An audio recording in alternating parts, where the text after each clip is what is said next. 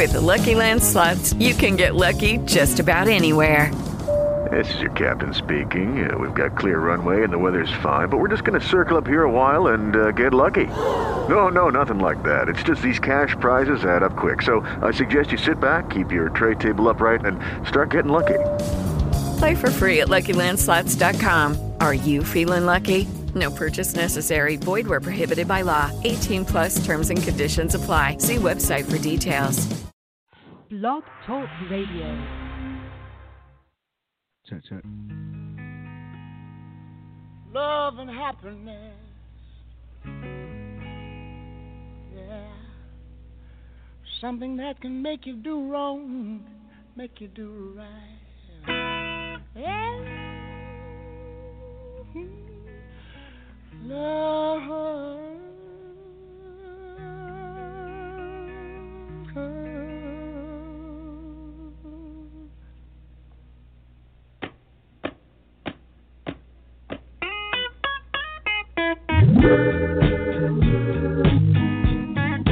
Love and happiness. But wait a minute, something's going wrong. Someone's on the phone, 3 o'clock in the morning. Yeah, talking about how she can make it right. Yeah,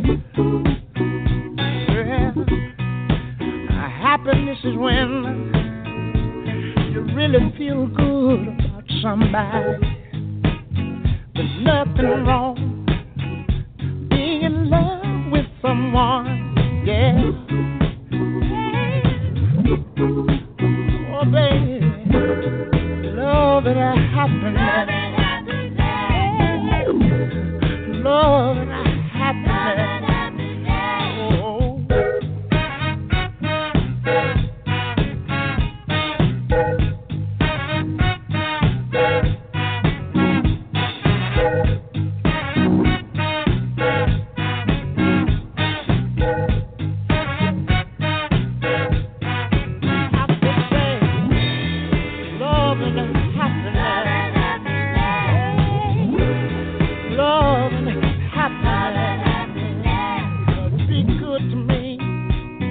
I'll be good to you. We'll be together. Yeah. To see each other. Walk away with victory. Yeah. Yeah. Oh, baby. Love and happiness. Oh, yeah. Love and happiness.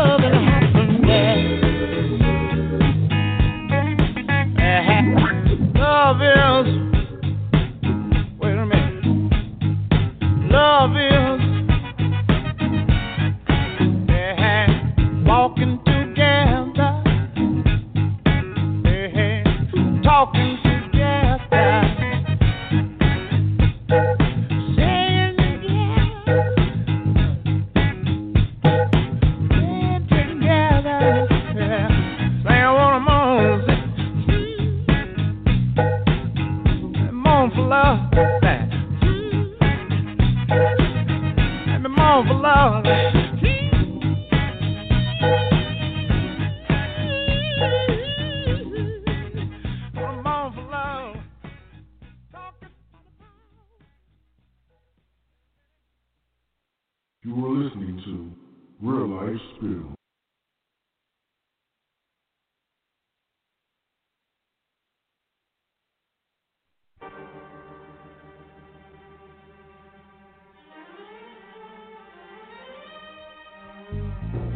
You were my wife, my life, my hopes and dreams. For you to understand what this means, I shall explain. I stood all the jealousy, all the bitching too. Yes, I'd forget it all once in bed with you. Oh, darling, how could we end up like this? Oh, baby, let me reminisce. Oh, and when we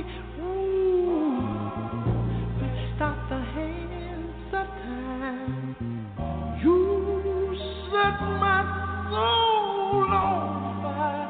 My one desire was to love you and think of you with pride and keep you satisfied. Oh, baby, oh, baby, we could not bear the mental strain. Leave you, I never meant to. Now you see how much you hurt me. But if you ever leave me, I'll be by your side. Though the many happy times we had can really never outweigh the bad. Oh, I never loved nobody like I love you, baby. It's time for us to say farewell. Farewell, my darling. Maybe we'll meet down the line.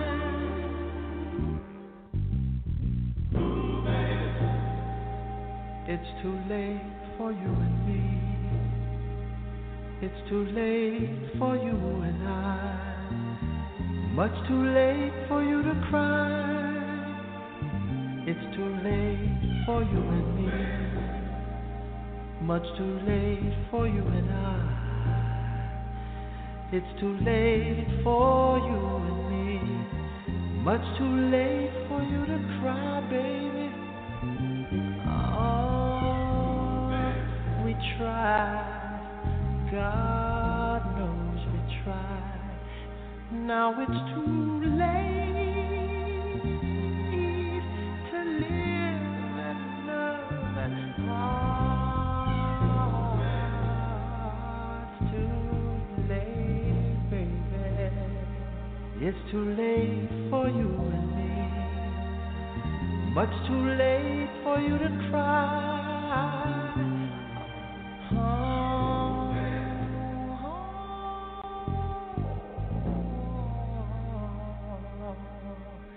It's much too late.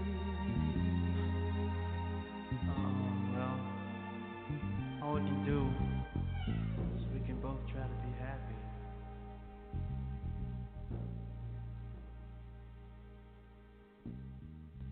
Real Life Media, Real Life Spill, hosted by Chuck C. and your girl A. Rain. Real Life Spill, real life for real people. Hello, my people, and welcome to the Real Life Spill Show. It has been a minute before I bring everybody on.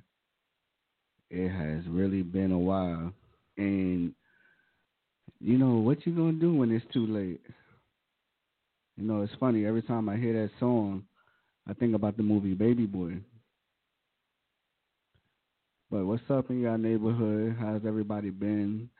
As I said, it has been a while. Haven't been here since December. But Real Life Spill is officially back.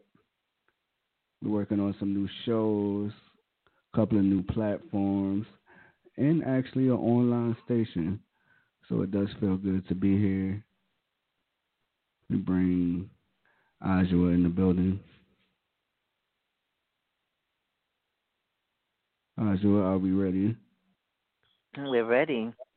Good evening. Good evening. It's good to be back. Well, tonight I'm very excited because we're going to be talking about a very important subject, and that is the subject of marriage. I definitely don't think that it gets spoken about enough. And so we have, for our listening pleasure this evening, we have Minister Herman J. Simpson. He's in the house with us tonight, and he's gonna bring it to us in ways that we probably have never had. He's gonna give it to us straight. He's gonna be talking about this, as I say, extremely important subject, marriage. He has advised and counseled a number of couples. And so we're looking forward to hearing what the minister is going to share with us tonight. Minister Herman J. Simpson, are you in the building? Good evening. Good evening, family. How are you? We're great, Minister. How are you? Oh, too blessed to be stressed and so happy that you guys are back on the air. You know, I really appreciate the opportunity to share and build with your listening audience. And we're going to have fun tonight. We're going to have some fun tonight. So, Minister, tell us a little bit about yourself and the work you've done. And, just tell us, what you found to be, some of the difficulties or the highs and lows of marriage. And specifically, we're going to open this show with the marriage versus union. And so I'd like you to let's start with that. Okay, great. Well, first of all, I am a certified counselor. I'm certified by the Christian Counselors Association of America, and I've been counseling now for about 15 years. I've been in ministry for about 17 years now. I was ordained in 2005. And, it's been a journey. It's truly been a journey. And I realized that we have such a wrong concept of what marriage is. And there's so many hurting people in relationships, so many people hurting in marriages, so many people have so many fantasies and fake facades and, of what marriage is and false concepts of what it is. And no one's teaching this. And the fairy tale. Yes, no question. Everybody's, it becomes almost like the little Barney song. I love you, you love me, we're one happy family. But it's a whole lot more to it than that. And, the reality there is, when you talk about marriage versus union, the concept of marriage is a horizontal agreement between two people. It's a contract. Marriage is a horizontal agreement between two people. A union is a vertical relationship between two people and God. So two people can enter into agreement all they want, and they will deal with all of the issues and hassles that people go through. But when you enter into a union and God becomes a unifying force of that union, that's when you grow. That's when the two become one. That's when there is room for each and every member of that union to grow and flourish. And we have so many marriages, I call them, they're like bleached white sepulchres. They look beautiful on the outside. Everybody sees the wonderful couple with the picket fence. But there are some people living in hell in their marriages. My brother calls it catching hell and calling it a good time. Yes, yes. So well said. So well said. And the unfortunate part of it is that it doesn't have to be that way. Because if we can become more union-minded and less contractual-minded for marriage, then we'll understand clearly that, wait a minute, this is an opportunity for us to grow together, not just flow together. And that's a major missing component in so many marriages. And, over the 15 years I've counseled, I can see where couples are really hurting. They're hurting. They're flowing together. They're getting along to get along, but there's no growth. There's no inner But marriage is so development. complicated, Minister. Oh, yeah. There are no perfect people. I believe there are no perfect people, but there are people that are perfect for each other. Right, so, right. Yeah, there's no perfect people, but there are people that are perfect for each other. I do think that. Well, perfection is something that you always obtain, but it's never achieved. Yes, that's true. So but we can bring excellence to the table. We have the ability. Yes, no question, no question. And bringing excellence to the table means that you have to move ego off the table. See, and ego is one of the biggest downfalls in most marriages because individuals are more concerned with being right than getting it right. And when you enter in a marriage, that's what you say, a I and a me. But when you're in a union, it's a we and a us. There is no singular language in a union. There's singular language in marriage. That's why the divorce rate is what it is. Oh, well, you owe me this and you give me that and this is mine and that's yours. In the union, there is none of that because your greatest asset is each other. And in that union, you sacrifice the me and the I for the we and the us.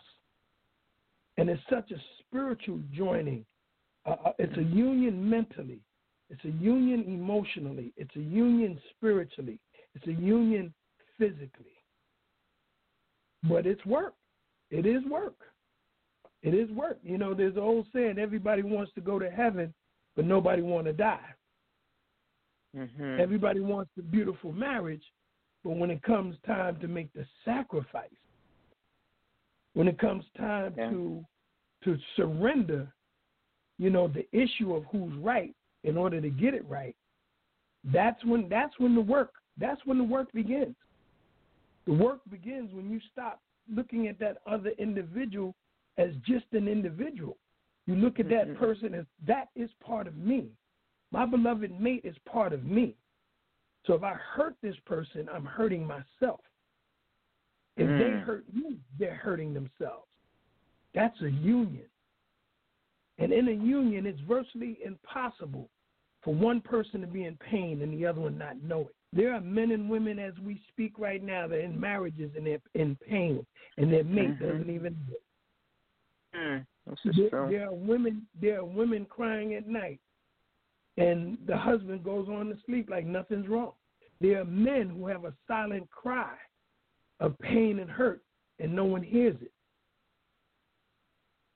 But how could you be in a marriage with someone and not know that your mate is hurting? In a union, it's virtually impossible for that to happen. Virtually impossible to be in the same home with someone that you are unified with, and they're hurting and you don't know it, you're oblivious to it? Well, no. Yeah. Marriage, is about the growth of the individuals, I believe. And, I just wanted to ask you, I realize that, you talk about the work and what it takes to have a marriage. And you must have love, you must have commitment, you must have communication, you must have respect and trust. There's a lot of components to marriage. And some people, as we said in the beginning, they're caught up in the fairy tale. And they're not really aware of the work that it entails. And then when they get in it and they realize that, you must, in order for the marriage to work, you must work it. And some people, they don't know, what They don't know what it takes to create a good relationship, a great relationship.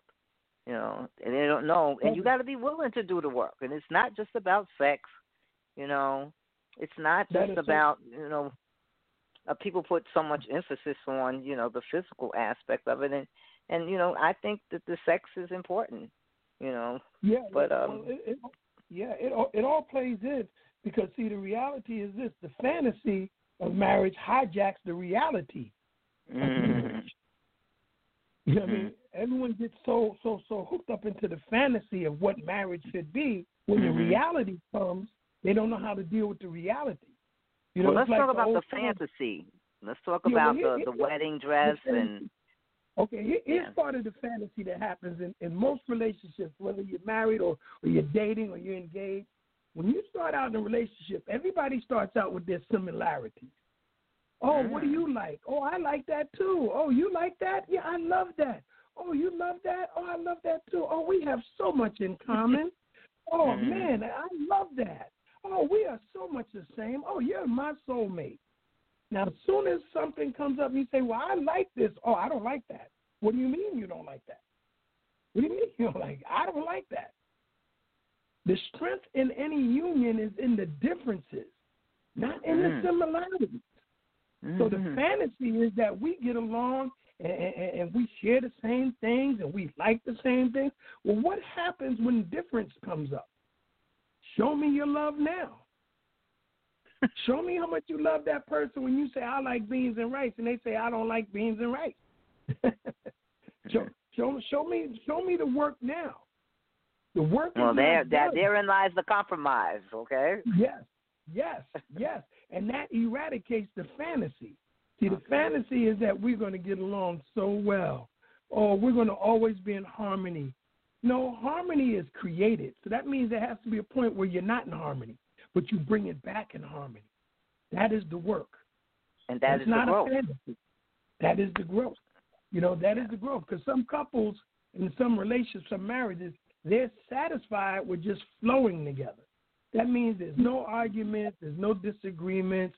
Oh, we get along so well. But are they growing or are they just flowing together? When you're growing in a relationship and in a union, it forces you to face yourself and the desire to become a better version of yourself. Because your mate will be a mirror in your life. Your mate will show you your good, your bad, and your ugly. Absolutely. I agree. That's so true. That person will show you your good, your bad, and your ugly. Now, now breaking that fantasy and stepping into reality, okay, now what do we do with this? Because when you start out the beginning, we even self-delude ourselves in who we believe people are. Most relationships, people see people as they desire them to be, but that doesn't mean that's who they are. You're so in love with the fantasy of marriage and togetherness that a lot of people get married and say, well, who the hell is this person? You're not the same person. You're not going to be. You're not. You said we have to flow together. That's so true, because the person you married, later on in life, you don't even recognize them as the person that you married anymore. Right, and because of the evolution. Yeah. The evolution. And if you have and everybody don't grow the same. Everybody's not going to grow at the same level. So true. And that's why there has to be a dialogue and a desire. If most people, when they get engaged, say, okay, let's not talk about our materialistic goals. Oh, we're going to get a house, we're going to get a better job, we're going to have some kids. All of that has its place and it will work itself out. But where is the conversation about how can you help me grow in life and how can I help you grow in life? Where's the conversation about when we challenge each other, when we communicate about those challenges? See, where's that dialogue? See, that dialogue is not there. And I have so many couples that come to counseling to learn how to have that dialogue. Where if they had that type of dialogue in the beginning, they would not be in counseling. Because how important is counseling? It can be very instrumental to give couples the tools But if they're not willing to do the work, it's not effective at all. It's not effective at all. All counseling does is give the couple the tool and teaches them how to use them. But the couple has to take the tools and utilize them. You know, because there are counselors that will get paid and keep people in counseling for years. And you say, well, the work is still on you. The work is on you. It's on the couple. Can't nobody fix those but them. Yeah. That's right. Yeah, no doubt. No doubt. And they have to be given the tools. And one of the greatest tools is the ability to communicate. Yes. You know, communication is so fundamental in a union. And the reason it's so fundamental because look what stands on top of communication. If you don't have good communication, your finances will be jacked up. If your finances are jacked up, your intimacy will be jacked up. So if you can communicate well with your mate, then you can achieve financial goals and gains together because then you see eye to eye to achieve together. Once you know you're financially set and you're able to communicate with your mate, you will experience intimacy on levels beyond just the physical. And marriage is a responsibility. It's a responsibility. You know? Oh, yes. And a man has to be responsible for his wife. That's right. Yes. He has to be responsible to that other individual, and that other individual has to be responsible to them. So the responsibility is great, you know, and it's not just a materialistic responsibility, although that is very important. Because, see, we live in a society now where you may have a lot of women who make more money, and they are the breadwinner. They may come home with twice as much as the husband makes.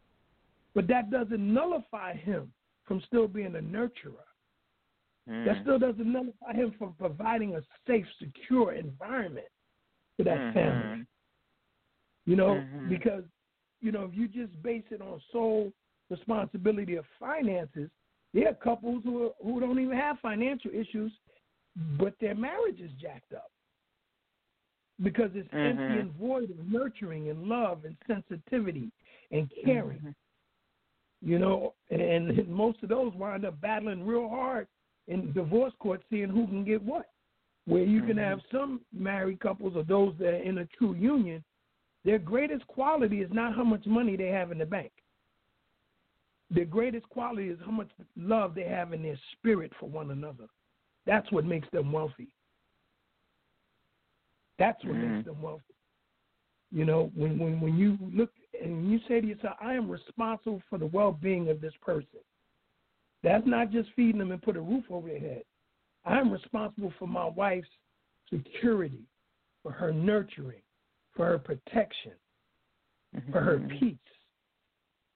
Creating an environment of peace and calm and serenity. You preaching right now. Go on now. You know, and these are things that are definitely critical. And both parties play a role in that. And the reason why they both play a role, because if it's a unity in a union, you're only giving that person what you desire. Come on, you're giving them what you desire the most. And some people think that's robbery because society has defined the roles of the husband and the wife. They're etched in stone that the woman should be the home provider. Man brings home the bacon. The woman takes care of the children and this and the other. When he comes home, his slippers should be at the door. No, not at all. Because whatever a man enjoys to receive, so does a woman. What's wrong with a man fixing dinner and taking care of the children and running the bath water for his wife? If he enjoys that, why wouldn't you want to give the same thing to your mate? That's a union because you're not afraid to give your mate what you want to receive because what's defined by society. What's defined by society. You know, there are men and women that are so responsible to each other. Hey, hon, on the way home from work, I'm going to stop at the store. And after that, I'm going to make another stop. And some people be like, well, why do you tell your wife every move you make? Well, because wherever I go, she's in my heart. And that's our accountability to one another. It's not about mistrust. It's about the desire to be accountable. The desire to be accountable. There's no greater feeling than to have somebody love you so much that they're concerned about where you are. Not out of jealousy and insecurity, but because they love you. Because they love you. You know, and that's what these are the products of union. These are the products of union. You know, there's so many couples that are hurting, and when I work with them, teaching them how to have a love language. Because you would be surprised at how many married couples don't have a love language, where they don't even know how to talk love to each other. And love is not a noun, it's a verb. It shows action. Yes. See, yes, I don't want you to tell me how much you love me. Show me how much you love me. Show me through your actions. Show me through your concern. Show me that even when I'm hurting and no one knows that you know. Have the type of union where you can look at your mate, and no matter what good facade they have out front, you can say, okay, cut it. What's wrong? Talk to me. What's going on? Oneness. That's that oneness. Yes. That's right. Yes. No one can come between you when you have that. Yes, yes. And there's no fear of vulnerability. There's no fear of vulnerability. See, many couples feel that they can't be vulnerable to their mate. I can't tell you how soft I may be inside. And men struggle the most with that. Men struggle the most with vulnerability in front of a woman, because society has programmed us that we must always be strong and never let a woman see you weak. Never let a woman see you, you can't handle things. Don't let them see you cry. Right. Well, I submit to any man listening on this phone, it's real men that do cry. That's right. It's so beautiful when men cry. It's so beautiful. And it's real men that are not afraid to cry. But at the same time, don't get it twisted. That don't mean you're soft. I know. Yeah. Say it again. Well, Minister, this is really good. So, talk to us a little bit about, things in terms of communication and how to keep that marriage alive, and let's talk about date night. How to nurture, your marriage so that it can stay, alive and interesting. Because some people say marriage gets boring. Some people say, after a while it just becomes like, humdrum. So what do you say about that? Well, me and my beloved, we did something right after we got married. We took little index cards, little neon index cards, and we wrote on these cards, every day is our honeymoon. And I have one on my night table, she has one of hers, and we have it taped to our mirror in our bathroom, in our master bathroom. So every day we see that, and subliminally, it leaves a subliminal message that the honeymoon never has to end. The honeymoon never has to end. You don't have to just bring flowers home on Valentine's Day and birthdays and anniversaries. You don't have to just. The best date you can have sometimes is just sitting with each other, holding it. How many couples sit in their own house in a couch and hold hands? I don't think a lot of them do. Sitting in your own home with your beloved, holding hands and conversating. You don't even have to go outside the door. So keeping it alive means that anything you think that would make you feel good, give that to your mate. But some people don't know how to love themselves, and they get into marriage because, in order to love another, you have to love yourself. You got to be the love you seek. And so you can't give what you don't have. That is so true. There's so many people are married, and they realize that they don't love themselves. So you're at a deficit there. Yeah. Well, here's something I share with men and women in a different component. I tell most men that until a man finds himself and learns how to love himself, he will destroy every woman he touches. And I tell a lot of women that until they heal the little girl inside of them that is paining and hurting, she will hurt every man that she comes in contact with because of that pain. And blame him. And blame him. We blame our men. You know? Yeah, we blame him for what daddy did or didn't do. Yeah. And don't realize it. And that's why it's so critically important to love. Because if you don't love yourself, you're incapable of loving someone else. Mm-hmm. It's like oil and water. It just won't mix. No matter how much you shake it up, it's going to separate. Mm-hmm.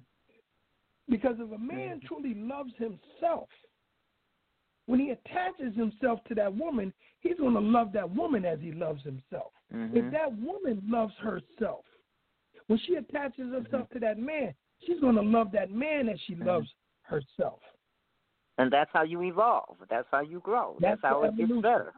That's the evolution. Yeah. And in that growth, of pain, we have to recognize something. And this is what I help couples to discover. Inside of every man, there's a little boy that's either hurting or scared or going through something. Inside every woman, there's a little girl who's hurting and has pains from her past. When we learn to discover the little girl or the little boy in our mate and nurture and the wounded part of it, now that person loses their vulnerability. Mm-hmm. A man has to not just love his woman, he has to love the little girl in his woman. A woman can't just love her man, he has to love the little boy inside of her man. And every man has a little boy in him. I know that's true because my beloved, I laugh at my little boy. He's a spoiled little brat. He can pout. I mean, he can have a temper tantrum and all of that. Mm-hmm. And I love the little sensitive little girl inside of her. That has her little fears and her little shyness. But these are all components of your mate that you have to learn to love, but you're incapable of doing that if you don't love and nurture yourself. Mm-hmm. And the worst responsibility to put on your mate is looking at them as it's their job to heal you. No, your mate you have is to not heal your yourself. Healer. Yes, your mate can be the catalyst for your healing, but they're not the medicine that heals you. That comes from within. Mm-hmm. That comes from within, and that's between you and your God. So you're right on, Sister Azure. You're right on point about that pain that so many have, and they take it out on their mate. Yes. Yes, we do. It will come out consciously, subconsciously. It will come out, and that's why it's so important to keep that love new. Billy Paul had a song years ago, and I know I'm dating myself, and I know CJ knows this with his selection of music, which is always right on. There's a song called "When Love Is New," and it's by Billy Paul. And the lyrics of the song are so powerful because it talks about when love is new, it's a brand new sensation. Every day is a brand new sensation when love is new. But you have to work at keeping love new. Love and unity and union is a flame that must always be tended. If you have a flame that's burning, I'm sorry. I'm saying if you have a flame that's burning, you can't walk away from it. You got to constantly shield it from the wind, shield it from the rain and the elements, put fresh wood on it. It takes work, and so it is in a relationship. You have to tend and maintain that flame. And that's why it's so sad that you see some marriages, they start out like a burning flame, and then they become a little spark. And then they die down to the point where people look at each other and there's nothing left. And that's so painful because then they have the memories of how good it was. But sometimes isn't that about lust? You know, because some people come together out of lustfulness. It wasn't love. It was never love. Oh yes, that is a big component. Believe it or not, you know, in a lot of marriages, it starts out that way. And I ask people, what I usually do before I perform a ceremony with any couple, I have no less than 2-4 marriage counseling sessions with them. And there have been some couples I say, I'm sorry, I can't marry you. I will not do your ceremony. Because there's a big difference between being in love and in lust. Mm-hmm. You know, because when you look at the lust aspect of it, how long will your toes curl, and how often will that last? You know, how long will that last? Eventually, anything new becomes old. Because the reality is, if you do not have the ability to make love to your mate's mind, their heart, and their spirit, eventually the body will wear out. Because we have it twisted where we put the carriage in front of the horse. So the intimacy, oh God, you make me feel like no one never made me feel. Yeah, that's going to be fine for right now. And it might hold you down for the first couple of years. But then you say to yourself, why is it that so many marriages wind up with infidelity and adultery? Because that same feeling that you got today, you then got used to it and you're tired of it. Now you're looking for a new thrill. So when the emphasis is put on the lust instead of the lust will wear out. Lust is a flame that does not burn long. It does not burn long. But intimacy, when you love that person's mind and they love yours, or you love their heart, you love their spirit, that's what will always keep the physical intimacy strong. And marriage is spiritual. It's spiritual. Oh, no question. No question. It's the first institution and the hardest institution. Because in marriage, what you're literally saying is, I will put this person first. I will put this person's best interest ahead of mine, and vice versa. And that's why there's so much imbalance in some marriages, because you have one giving 60, the other one giving 40. You know, one giving 30, one giving 70. One may be giving 49%, the other may be giving 51%. You know, and with that type of disparity, it's just a matter of time before somebody gets tired.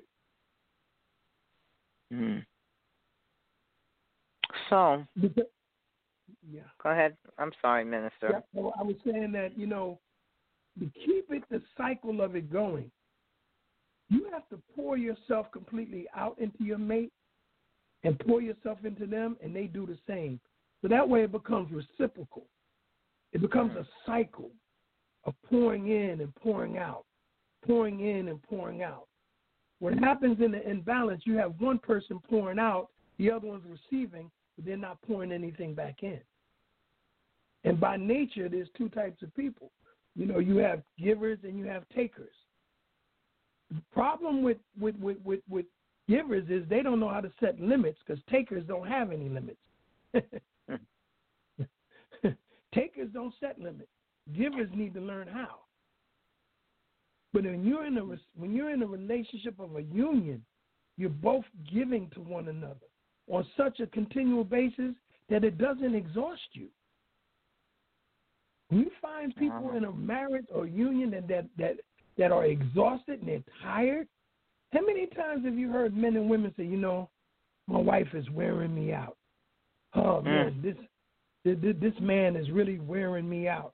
I'm just so tired. I can never get a break. I mean, and these people are speaking their truth. They are emotionally fatigued. They are mentally fatigued. They are spiritually fatigued. And they are physically and sexually fatigued. Because who feels like being intimate, making love all night after you done worked all day? You come home, you're dealing with the kids, you're dealing with bill problems and this. Ain't nobody trying to be Victoria's Secrets after all of that. Okay. So the reality is, where is the nurturing? Where that person is constantly pouring into you and you're pouring into them. And it's reciprocal. Yeah, well, marriage is certainly there's no, there's no perfect marriage. There's no perfect people. No, but it can be complicated. Marriage can be very complicated, and there's all kinds of marriages too. Oh yeah. We have to say that there's all types of marriages. There are marriages for convenience. There are marriages that are arranged. There are people who marry someone just because they're in a jam. They could be in a financial jam to see somebody as a financial opportunity. Like they say, they didn't need marriage; they need help. Hello, hello. Yeah. Yeah. So they did it because they needed help. Yeah, it's so many different people. They get married for different reasons. And whatever reason you may have married someone, in the long run, when the difficult times come and the challenging times come, that will tell you right then and there whether or not you have what it takes. Yeah. I know in my own marriage, I see the importance. To me, marriage means family. And it's such a gift. I love marriage, me who's been married a few times.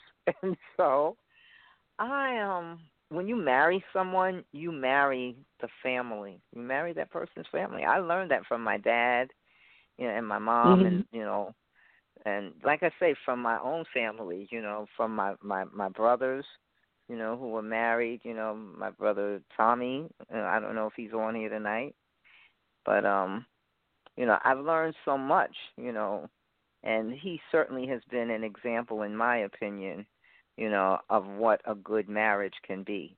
Like I said, there are no perfect people, but I see in his marriage, people who are making it work, who are committed. And you got to be committed to the work. You got to be committed to the partnership, because, every day you ain't going to be like, oh, I'm in love with this person. But, it's worth it. It's work, but it's work that's worth it. And he's taught me that, And so, it's about family. It's about being there for each other.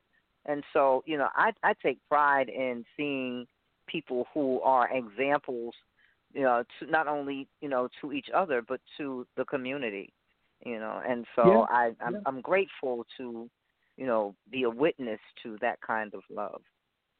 Yeah, it's so true because, believe it or not, if you look at most unions or marriages that are very solid, those are the people that become the nucleus of the family. Everybody comes to them. They go to them. them. That's right.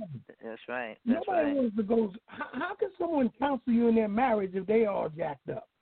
And you know what? You're not going to them. You ain't going to them. That's for sure. Hello. And what's so unfortunate, the people that have jacked up relationships are the ones that feel that they can tell everybody what to do.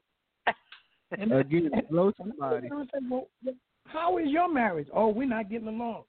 Oh, but you telling somebody else how to get along? How does that work? CJ, you trying to say something? I was just agreeing with him. I said hello, somebody. I was, cheering him. Okay. But I do want to ask something. You what? I said I do want to ask something. Sure. Mm-hmm. Can you give us a dynamic of? Okay, how do I put this? Of the husband and wife coming first, because I always have this. I have this argument all the time. As we both know what the word says about finding a wife and finding a good thing and letting no man put asunder. And I have had different debates with people who really they just don't understand. They don't understand, or they don't want to understand the dynamic of how this should play out, because it's like it says, your wife, I'll say God first, and then your significant other. But basically, it's just like, I got asked, how do you put your significant other over the person that gave life to you? Okay. Meaning your mother? Yes. Very good question, CJ. Very good question. Very, very good question. And, you know, and believe it or not, that is a point of contention in a lot of marriages. Wow. In a lot of marriages, you have this dynamic where, you know, I don't want to go too deep into the clinical part of it, but all of us have a certain degree of the Electra complex and the Oedipus Rex complex. That's I'm not right. going to get too deep into that. All right, I've talked to him about that. Well, go ahead. A man's first love is always going to be his mother. A woman's first love is always going to be her father if she has a good father that's a solid man. What happens when you become married, sometimes the lines can be blurred, where there are some mothers that over-intrude into their sons' relationships. Yes. And what's sad about it, there's some sons that allow them to do that. Mm-hmm. And there's some women who allow their fathers to intrude into their relationship with their husband to the degree where they may have more respect for their father than they do the man that married them. Mm-hmm. And that's why it has to be an understanding, an understanding across the board that that's if right. we're in this together like Lilo and Stitch, nobody gets left behind, then that means I don't put anybody ahead of you. My mother is in a separate category from you. I respect her, but that's why it's always says a man will leave his mother and father and cleave to his wife. That's right. To his wife. That's right. Your wife is first. To his wife. That when I married my wife, I didn't first ask her, will you marry me? I went to her father and said, may I have your daughter? Because I wanted to be clear between me and this man, you are giving me your daughter. And I will love her, protect her, nurture her just like you did as a father. So what that does for a man, it gives him the confidence to say, you know, this dude was man enough to ask me for my daughter. So and even in the ritual that we have when we get married, if you remember, when you walk down that aisle, and who giveth this man to this woman? Yeah. Or who giveth this woman to this man? Yeah. And so you're releasing, you know, that person. But That's you right. cannot, you know, the Oedipus thing is very real, you know, because our mothers are our first love. And there's a lot of dynamics in that, because sometimes we feel obligated to our mothers. We feel like, you know, and mothers sometimes cannot, you know, they cannot separate that, because sometimes they don't have a man that's nurturing to them. And then they want to lean on their son, you know, and it's not fair, because your son is living his life now, and mama should be living hers. She shouldn't have to lean on her son like that. It's out of order, in my opinion. Yeah, and I agree. Yeah. Amen to that. Amen to that, Sister Ezra. My brothers didn't have their mother to lean on. They didn't have that. You know, unfortunately, my mother died, you know, when they were young, and so, you know, they you know, it becomes a competition. It's very, you know, and it makes it bad, because the son is the man in the middle. He loves his mother and he loves his wife. But, you know, it's unfair. The mother needs to live her life and let her son live his. And that's why it's so important for that mutual respect. Because I'll give you an example of that mutual respect. Me and my wife was going somewhere, and I picked up my stepmother. Now, my wife doesn't yield her seat beside me to no one, and I told her that. You don't know. When you're with me, you sit by my side. That is your seat. So we picked my mother up. So I opened up the door. My wife said to my mother, would you like to sit up front? So my wife was yielding her seat to my mother out of mutual respect. My mother said to her, no, baby, your place is beside your husband. That's right. Go ahead, Mama Yuba. She was a second-class citizen. The fact that my wife offered her seat to her forged the even greater bond between them. Yes, but now there is no competition. There is no competition. There's a mutual respect. Yes, yes. You know what's so funny about that? It's funny that you mentioned it. He needs you to elaborate on that, Minister.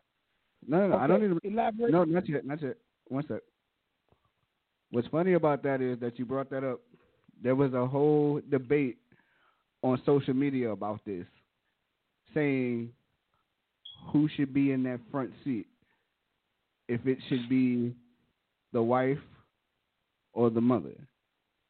And, so many different opinions. So many people is like, well, the mother should sit there because it's a matter of respect. And then, other people is like, but, the wife should sit there because, like you said, listen, you're by my side. This is where you should be. Just interesting that you brought that up. Yeah, well, see, for me, there's no debate because God didn't take there is my no wife. debate there. Yeah, God didn't take my wife from my backbone. He took her from my rib. That's on the side of me. I think there's some deeper issues when a mother feels like her son owes her that, it makes me happy to see, in terms of, my brothers aren't my sons, although, Minister, doesn't see it that way. But, I am just so happy that they are happy. It makes me happy that they are in marriages and unions, that they are being loved and nurtured and cared for. That gives me joy. And I don't want to do anything that disturbs that peace between them. I stay in my lane. You can ask my brother. I stay in my lane because I respect myself and I respect him. I respect his marriage. You could ask him. You could ask his wife. And you know what, Ajwa? That's because you have a security within you in the role you play. There are a lot of mothers who have insecurity. I'm losing my son. He cares more about her than he does me. And that insecurity makes them compete. That's very profound what you're saying. That's a sad thing when a mother feels she has to compete for her son's attention and positioning in his life. And that's very sad because it speaks to the lack inside of her. That's what it's speaking to. She shouldn't have to compete with his wife. Yeah. And a true wife who has the best interest of her mate at heart will never allow it to become a competition. Because she will give that mother all the assurances she may not have gotten from her son. When she becomes a daughter to that woman. But it's not her responsibility, Minister. I understand what you're saying. It's not a responsibility, but here's the part of it. You have to love what I love. Yeah, that's why I say it's about family. Yeah. But I'm saying we have to understand that mother, she is having she needs to heal that inside of herself. Yes. I'm not taking away from the daughter-in-law giving her respect, but it's just that is a wound that they can't heal. That's what I'm saying. Right, I got you. They have to heal that within. That mother has to heal that herself. Yes. Yeah. Or deal with her husband. And if you got a secure marriage and all the things that we spoke about in your own marriage, you ain't looking for that from your son because you got that at home. Yeah, this is true. There's something missing within that person. Yeah, this is true. So true. Yeah. And that works both ways because, like you said earlier, fathers can be that way too. Well, that's my daughter. I want to, be with my daughter right now, and you can get that too. Families can be like that, So, but I say to married couples, do not allow anyone. When you have a bond, and you can't let anyone break your bond. You got to let mama know, daddy know, and it's not being disrespectful to them. You left them. You left them to live your life. Your mama can't do for you what your woman can do for you. Exactly. Okay? Amen. Your daddy can't do for you what your man can do for you. So, I'm going to leave that right there. Okay. No, really know it. So true. Wow. So true. So true. Oh. But the dynamics of it are very unique, and It's work, work, and work. But you know what? The beautiful part about it, the work is so rewarding. There's no greater reward than when that person that you love shows you something about yourself. And sometimes it may be painful. It may be painful, but then you get to address it. Because the people who love you can show you more about yourself than the people who don't give a damn about you. You know? And then you have to say to yourself, why does this hurt? My mate said something to me. Why does it hurt? What is it inside of me that caused this pain? Not just focusing in on what they said, but why am I reacting this way? Is there something I need to clean up with inside of me? Is there an issue I need to address within me? And your mate will bring out your good, your bad, and your ugly, so that you can be a better version of yourself. That's why so many people, when they face those challenges, I'm done. I want a divorce. We're not compatible. I don't want to be with you anymore. We have too many differences. Only to meet yourself in the next relationship. Only to meet yourself again in the next relationship. Yeah. Well, you know, there's an old saying, well, you can't hide from yourself. Wherever That's you right. go, there you are. There you are. There you are. Wherever you go, because the echoes will follow you. And until you do that work, you will never. That's why it's so critically important. Once you have the confidence that this person loves me, they're not here, and their design is not to hurt me. Their design is not to abuse me and mistreat me. So let me take the good of this. If they are showing me something about myself because of that love, let me look at my true self and become a better version of me. And that's the challenge of union, where two people come to self-discovery to become a better version of themselves. And they're growing together. You have to be committed to the growth.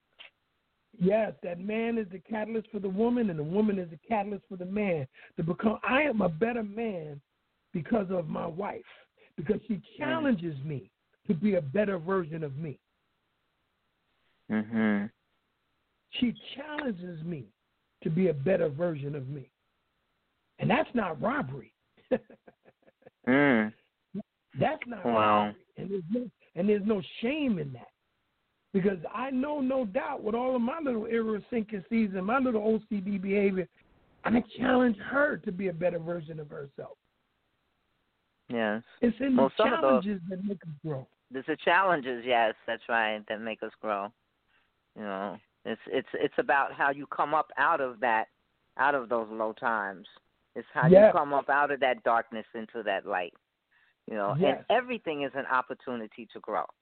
Everything, every challenge is, you must ask yourself, you know, how is this going to make me better? But I must say, you know, we did not talk about domestic violence. And I think we need to, you know, let's talk about that a little bit. You know, I don't know what kind of time we have, but let's talk. Let's go to break first, and then talk about it. Okay. All right. We'll be right back.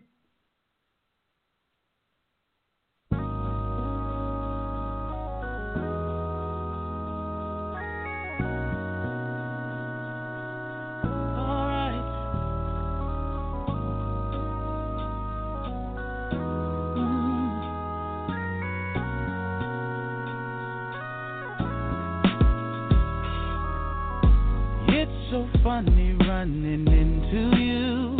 It has to be 3 years since we last seen each other. Many flashbacks come to mind of the wild and crazy times we used to have with one another. We absolutely didn't care. We would do it anywhere. Eye contact and it was over. That's when I was wild and out. I couldn't care less about someone getting hurt. I've done my share of dirt, but I'm a wiser. Oh yeah. Now I do it again, but I can't. Ooh, everything is different now.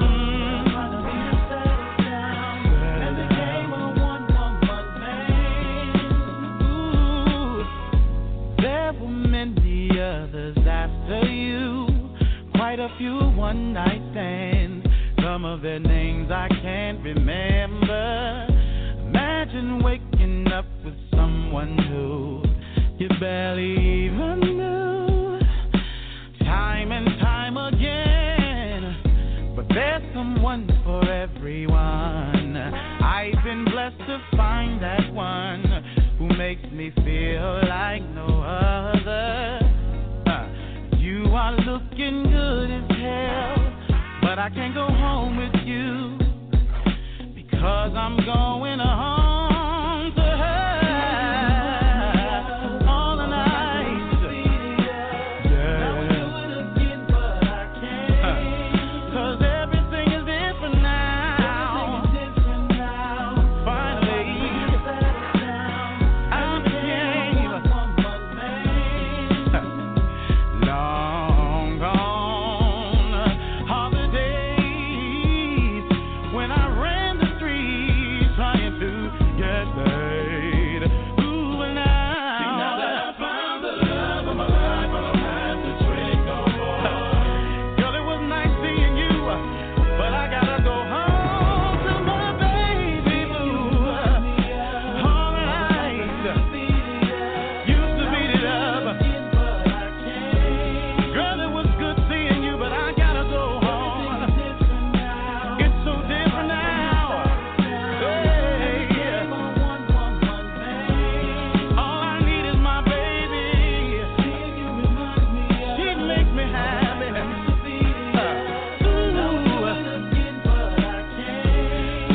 See, I would do it again if the situation was the same, but it's different. All I need is my baby. All night.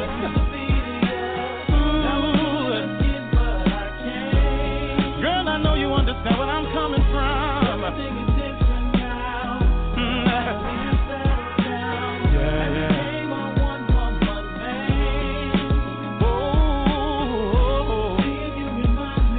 It reminds me of the times we used to share, but it's over. Bye-bye, I gotta go.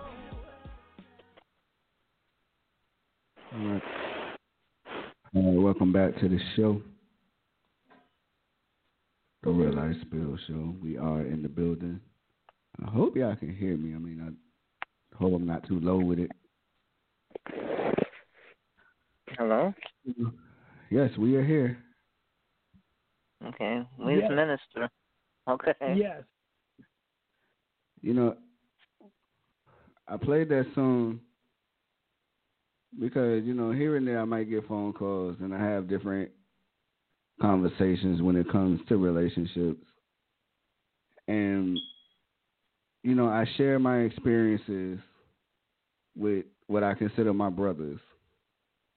You know, it's always good when you have somebody you can run to and somebody you can talk to about certain situations.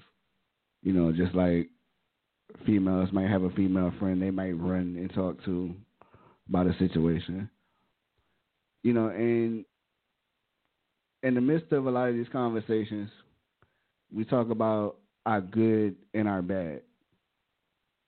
You know, and I find myself telling a few of my boys and even telling myself, we have to learn to take our good with our bad.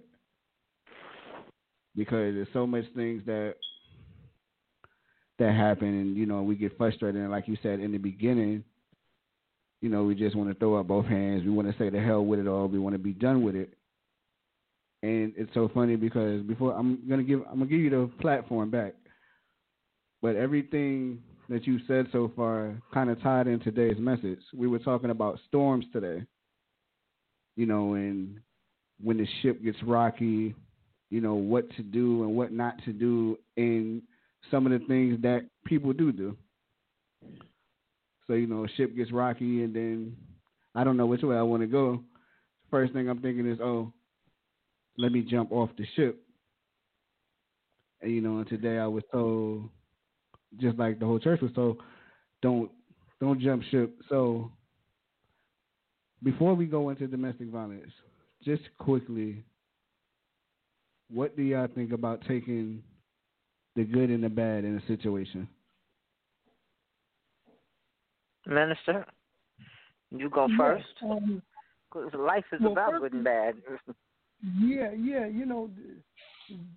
Everything God created has a balance, and everything has a season. You're going to have your good, your bad, your bitter, your sweet, your night, your dark, your daylight, your nighttime. Everything has a balance. Just as much as we love the thrill of victory, you got to be able to stand the agony of defeat. But also understanding that quitting is not an option. See, quitters never win, and winners never quit.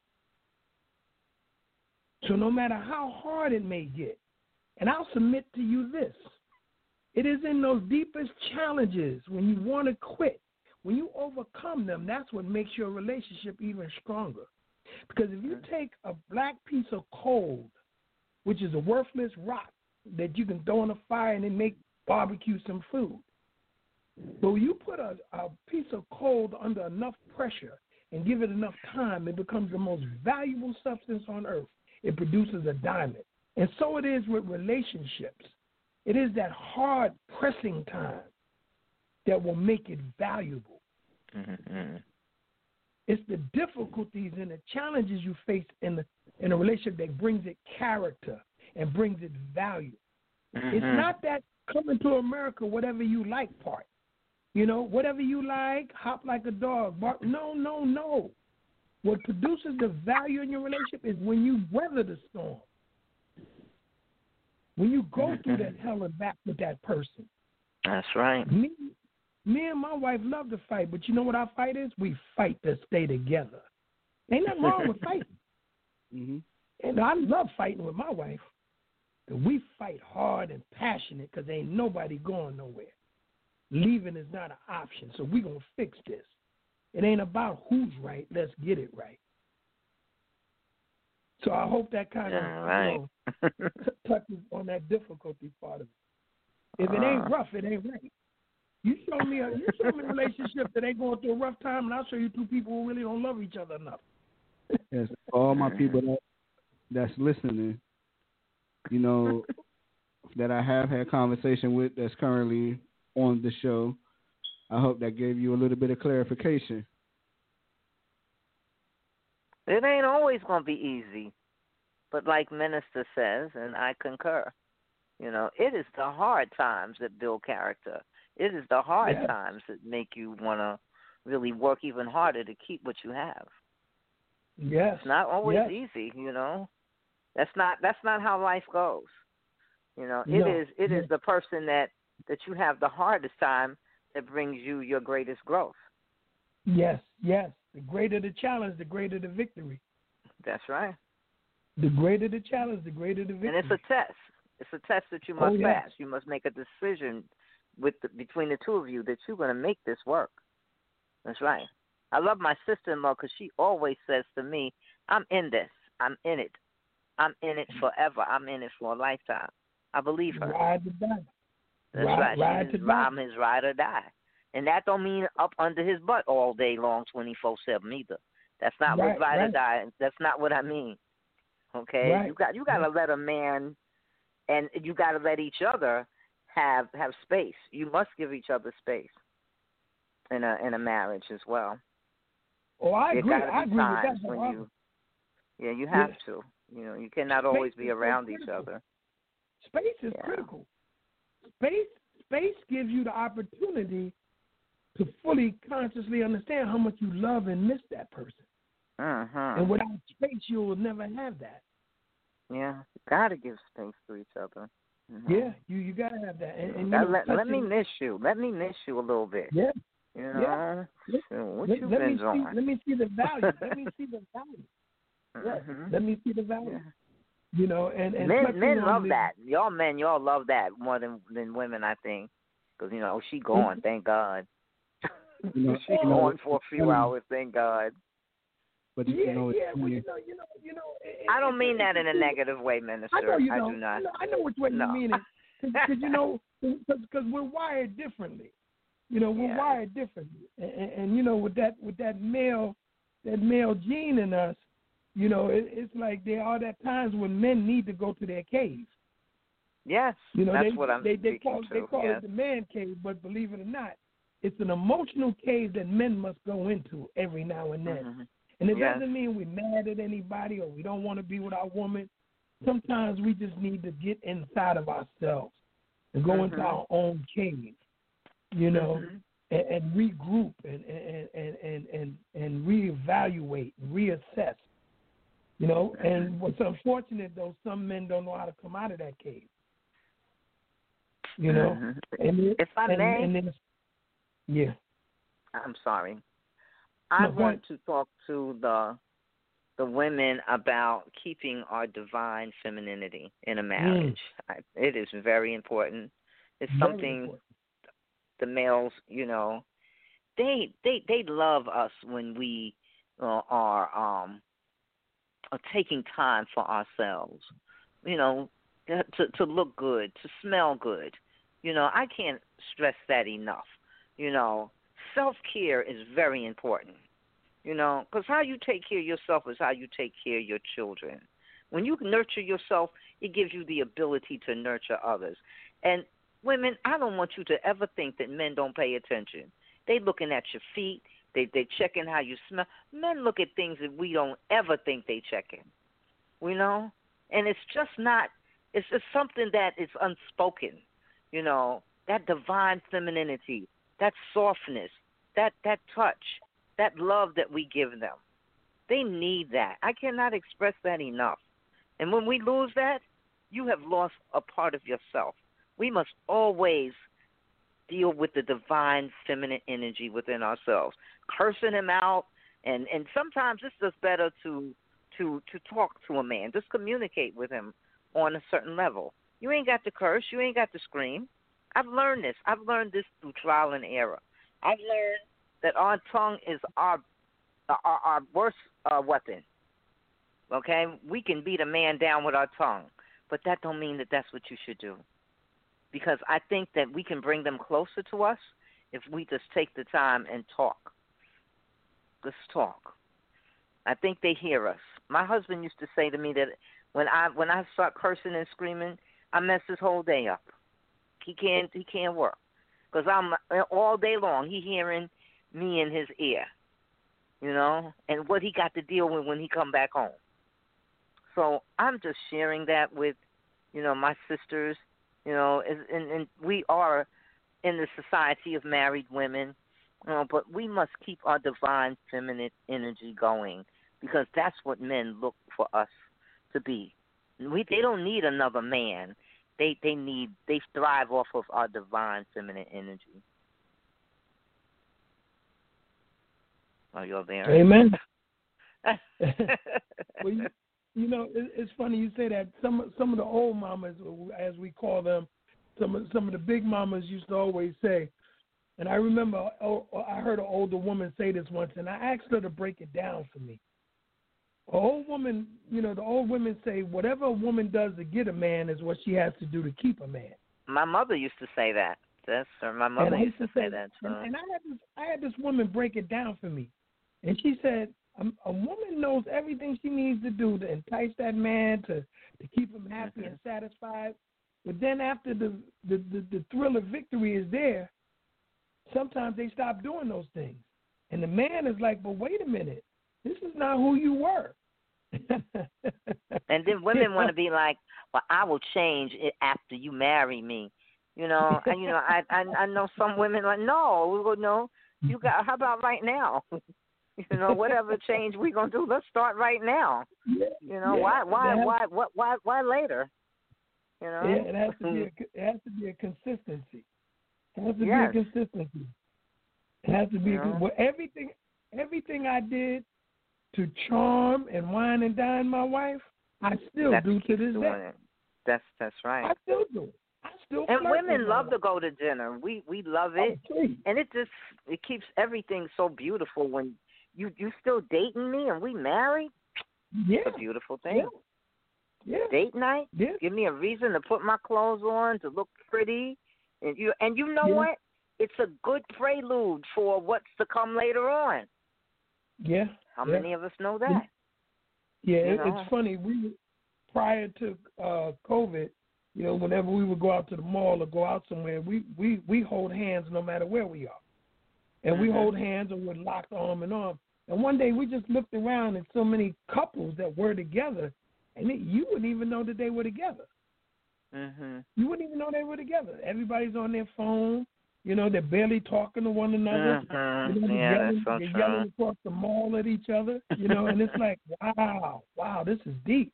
But the reality is that's how detached we can become. But guess what? You can always see that couple that's just starting out, right? Oh, they're inseparable. They don't let each other go. They don't let each other out of each other's sight. So why does that have to end? Why does that have to end? It doesn't have to end. No. That's the flame that you have to fan all the time. That's the flame that you have to constantly feed. But I do want to touch on that domestic violence piece that you mentioned, because that's something that's very critical in that. It's something very critical in that, because whenever there's domestic violence in any situation, people hear domestic violence and the first thing they think of is physical abuse. But this is what I share with a lot of people. Domestic violence starts way before the first blow is thrown. Domestic violence starts before anybody is hit. Domestic violence starts at that moment you consciously choose to hurt your mate, whether it's verbally, emotionally, psychologically. That's when it starts. It just progresses into the worst form of it when it becomes physical. But if you really love yourself, you're not going to allow anybody to consciously, premeditatively hurt you, not even verbally. Not even verbally. Because there's a pattern to domestic violence. Starts out verbally and subtle. Then it escalates to aggression. Then it escalates to physical threats. Then it ultimately becomes the actual act of physical harm being inflicted. But every person, whether it's man or woman, if you love yourself enough, there's no way you're going to allow somebody to talk to you a certain way. There's zero tolerance to that. There is no mistake in someone premeditatively trying to hurt you. You cannot make excuses for them. You can't say, oops, it happened. Puts their hand on you once, they will do it again. Absolutely. If a person cusses you out, they will do it again. Unless it's addressed to the degree where that person says this will not be tolerated. We can't do this. I will not be treated like this. That's right. I will not. Because it doesn't get any better. It doesn't get better. No, it doesn't. In fact, you give the person license to escalate it to physical violence. You're giving the person license. How can a man say, my wife had me so mad I just cussed her out? Whoa, pump your brake. Your wife got you so mad that you intentionally, purposely cursed her out with the intent of inflicting emotional pain on her? Well, hell, that's one step away from slapping her. So it starts way before the physical violence starts. And how could you want to hurt something that you love? That's right. Because hurting people hurt people. And in our society, even when you look at these young teenagers, the physical abuse in teenage relationships is astronomical, where you literally have these young teenage boys beating up their girlfriends, and the girlfriend seeing it as normalcy. He's just expressing his love.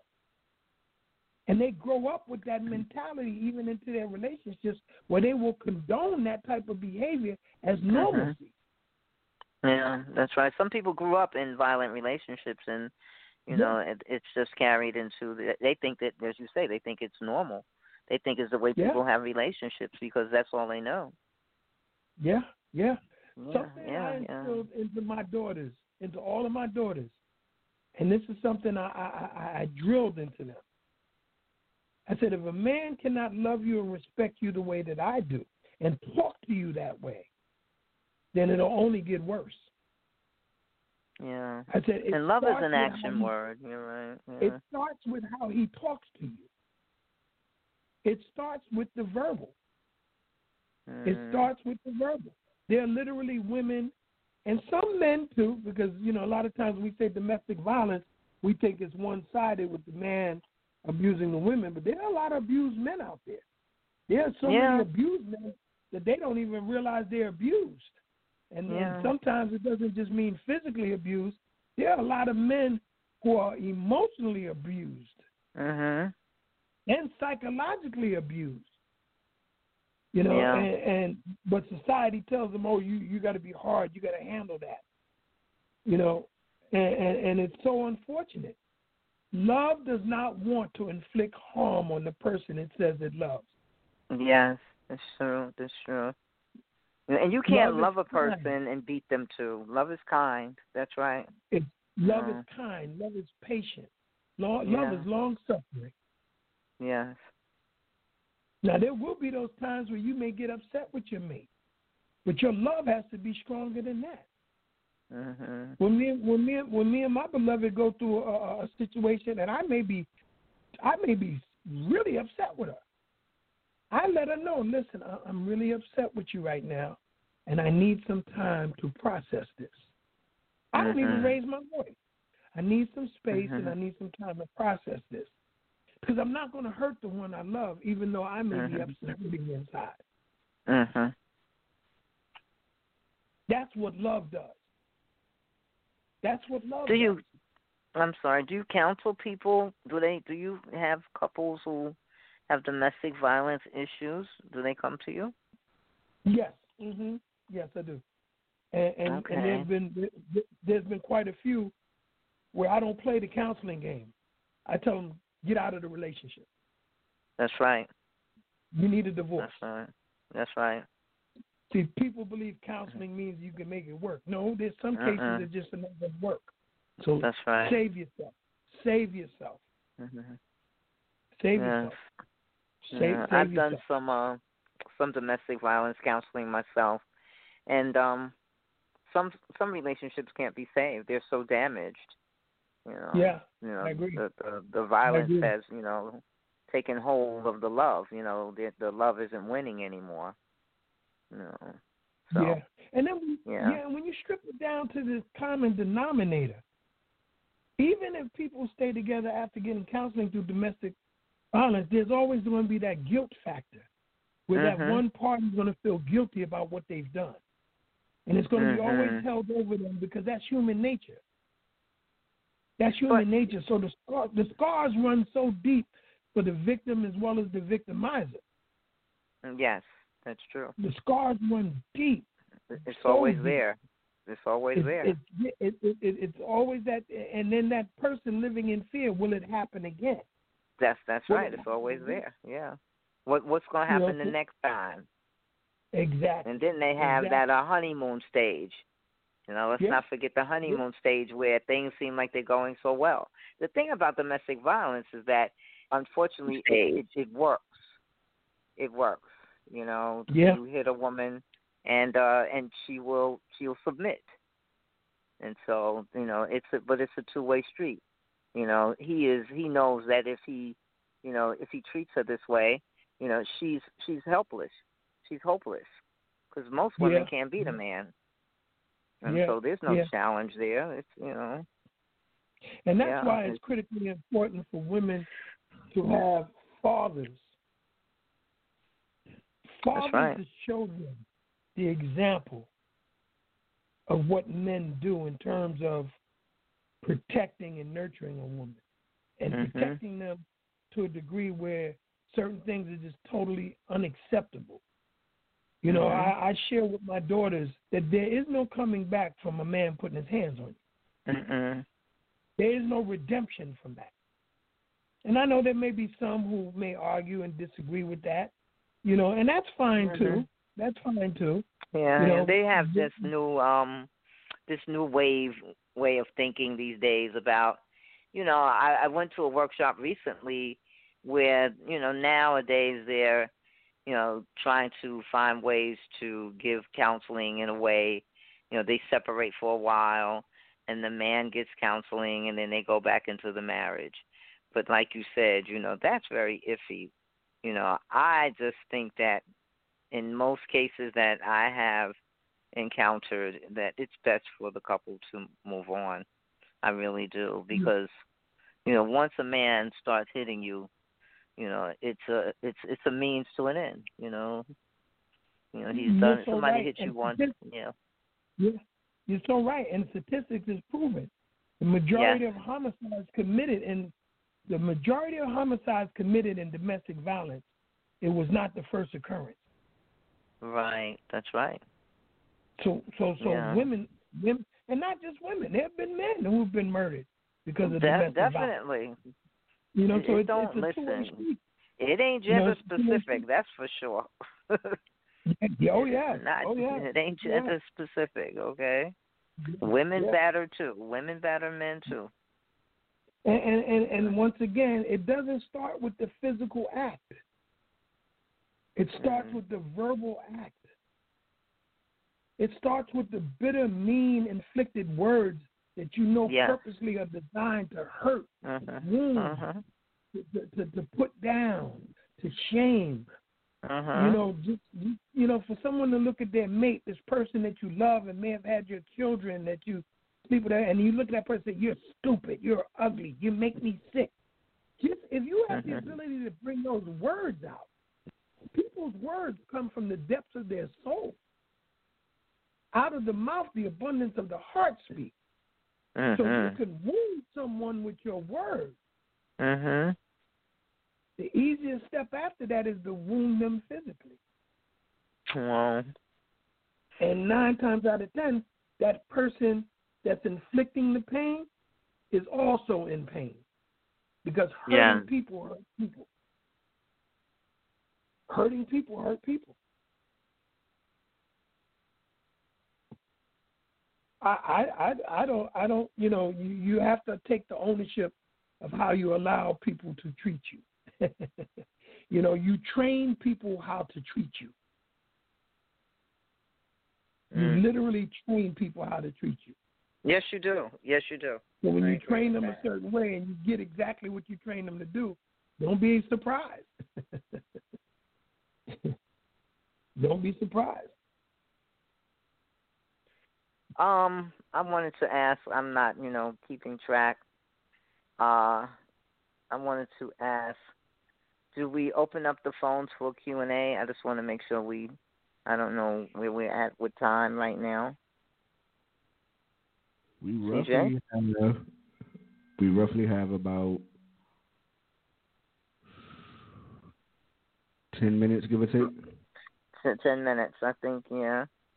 Is that enough time for, do we have anybody, CJ? You have to. We had a lot of people listening. A lot of people listening, but no questions. So I'm not sure, honestly.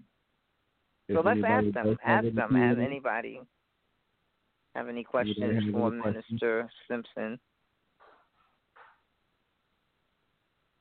I'm also live via YouTube at the moment. What are any questions coming through YouTube? No. They just listening tonight, huh? Yeah, we have a listening audience. We have a listening audience, Minister. Okay. So, Minister, speak to them. Let them know if they, have any questions for you. Please let them. Yeah. Well, not only a matter of questions.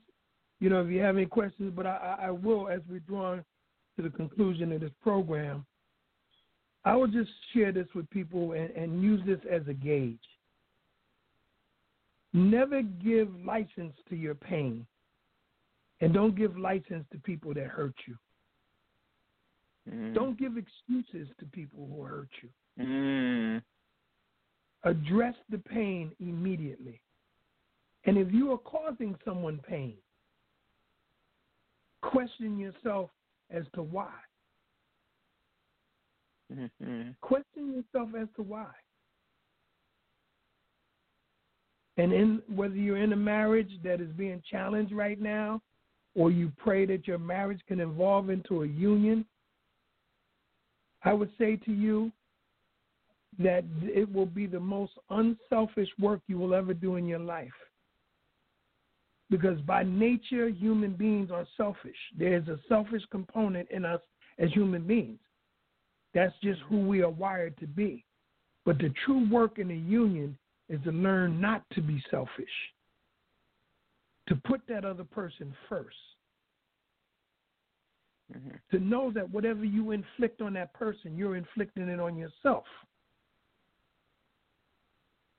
But never make excuses for the pain, and it should always be addressed. It should always be addressed because it only grows in time. The thing that you bury will grow and fester. And how it affects our children. Oh, my God. Oh, yeah. Oh, yes. That's a whole other subject in itself. Because there's no such thing as a functional family.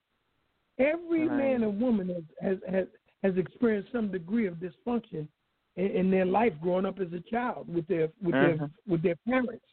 Yes. And it has a direct impact on how you interact when you become an adult and form your relationship. You can only do what you see. Mhm. You know?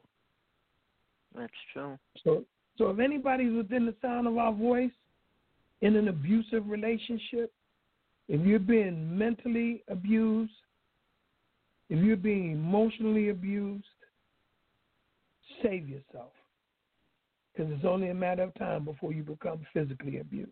Save yourself. Abuse is really heavy, because I've gotten, women who've come to me, and one day they'll come and they're ready to leave, and a week will go by and they'll make the excuse, as you addressed earlier, well, he's not hitting me today.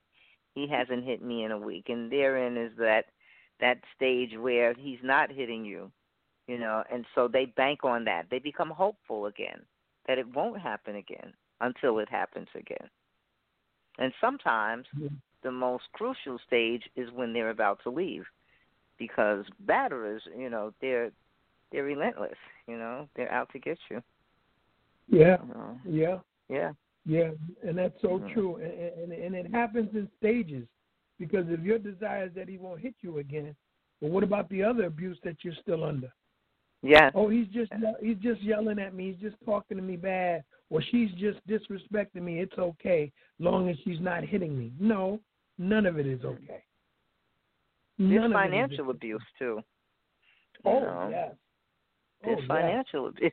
People don't address that. Yeah. There's elder abuse. Some of our elders have been abused or get abused. Yeah. So true. So true. But you can't stay. You can't stay in it'll destroy you. Mentally, physically, emotionally, spiritually. Abuse will destroy you and your family. Yes. You're giving your daughters license to be beaten, by their mates. And you're showing your sons this is how you treat women.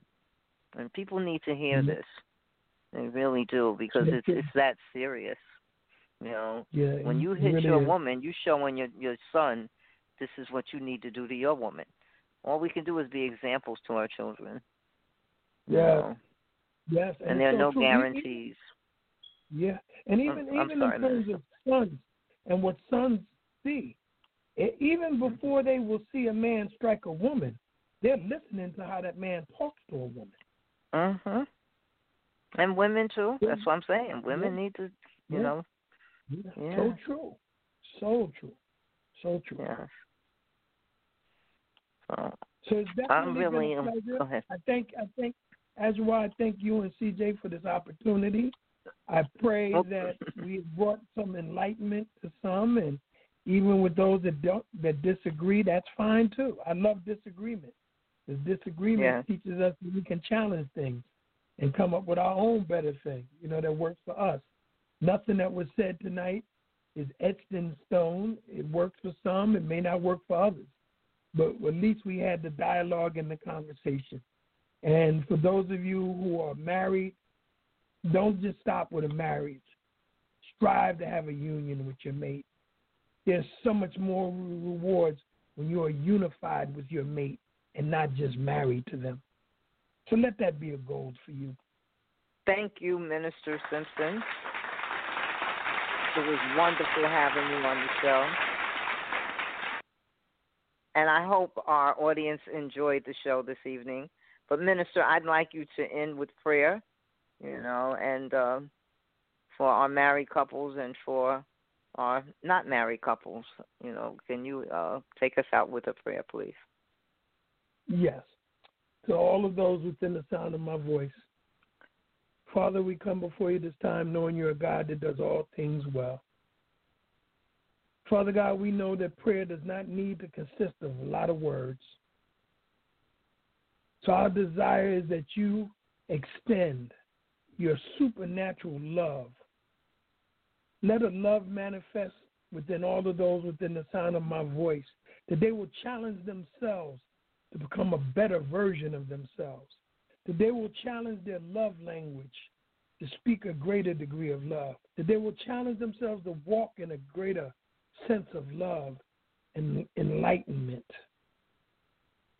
We pray for deeper levels of compassion, for we live in a time where so many are desensitized, so many are separated.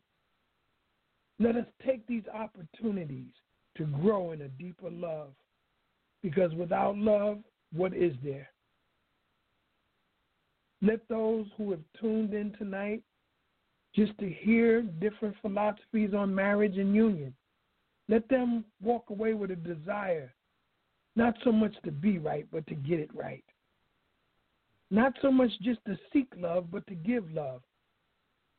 Because love is something that is not, it's something that's given. So we pray for all of these things. In your mighty name, amen. Amen. Amen. Amen. Thank you very much for coming on. It's always great to have you. And I hope you like being in the building. And on the show for the second time. This ain't the first time. I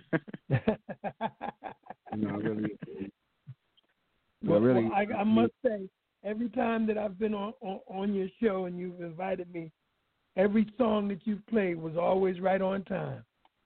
Right on time.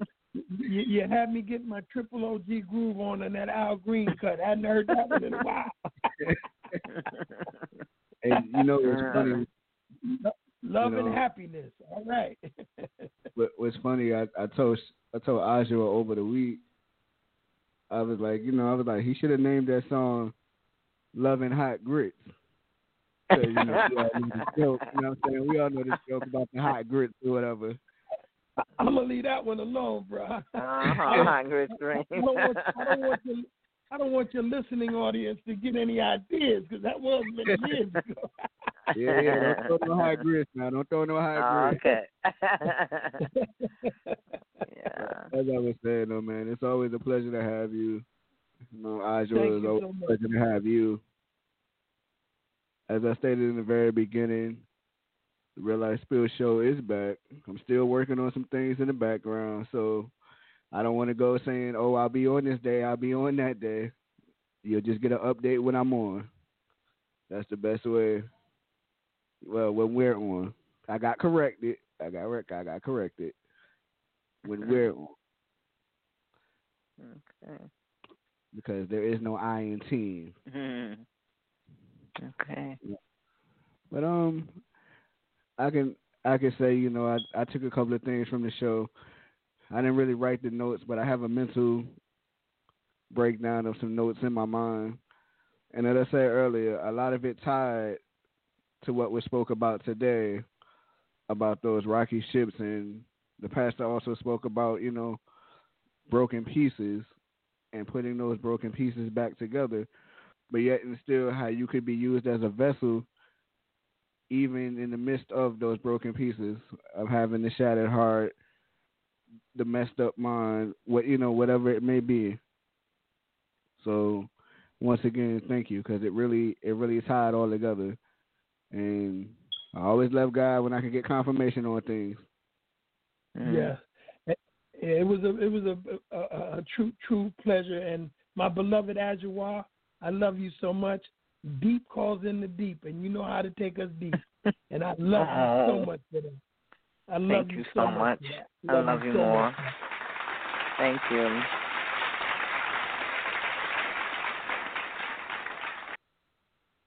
Well, I'm going to end it with some music. We're going to get ready to get up out of here. Thank you, CJ. Thanks for having us on. Oh, definitely. Thank you. I appreciate you. Looking forward to do it again. So we'll set it at a later date and a later time. All right. No, thank you, listening audience. Yeah, of course. Thank you for the listeners. Thank you for the sponsors. Everybody who makes this show possible. And I think that's another thing. Like we don't take enough time to say thank you. I mean, it is a lot of people to thank, but as we all know, the thank you goes a long way. And with everybody with this upcoming week, I just want to say, be blessed, be encouraged, keep the faith. That's all I have to say. Until next time, this is the Real Life Spill Show.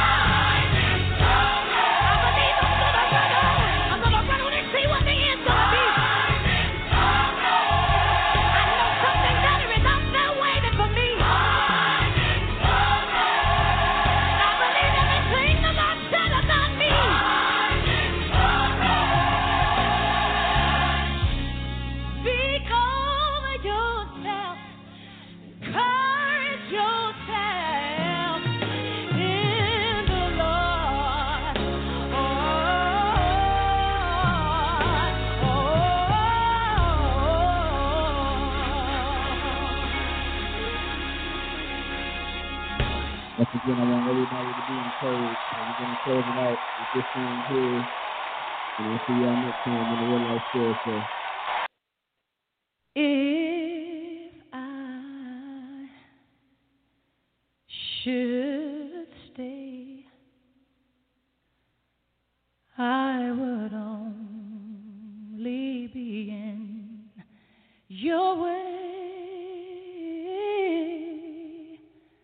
so I'll go, but I know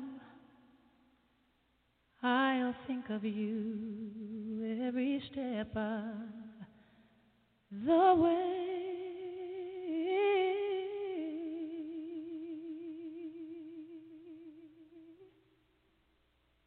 And I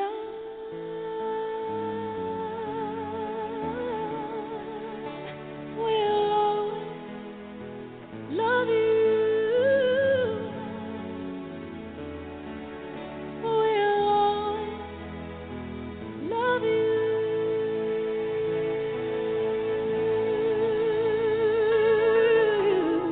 You, my darling, you.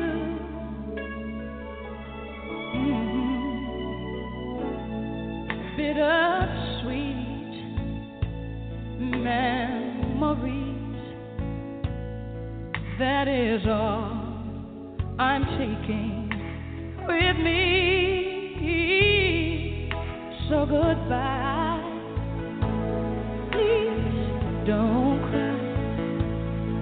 We both know I'm not what you need.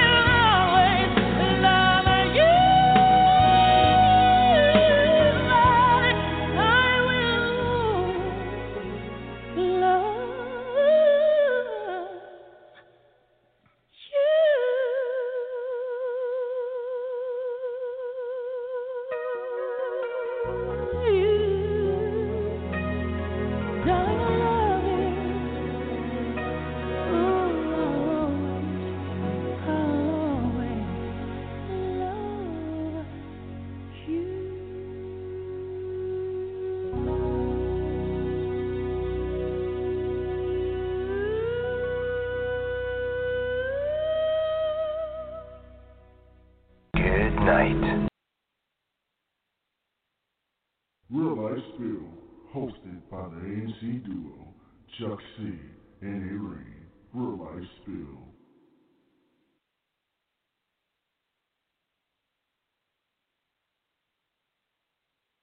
Good night. Lucky Land Slots, you can get lucky just about anywhere. Dearly beloved, we are gathered here today to... Has anyone seen the bride and groom? Sorry, we're here. We were getting lucky in the limo and we lost track of time. No, Lucky Land Casino, with cash prizes that add up quicker than a guest registry. In that case, I pronounce you lucky. Play for free at LuckyLandSlots.com. Daily bonuses are waiting. No purchase necessary. Void where prohibited by law. 18+. Terms and conditions apply. See website for details.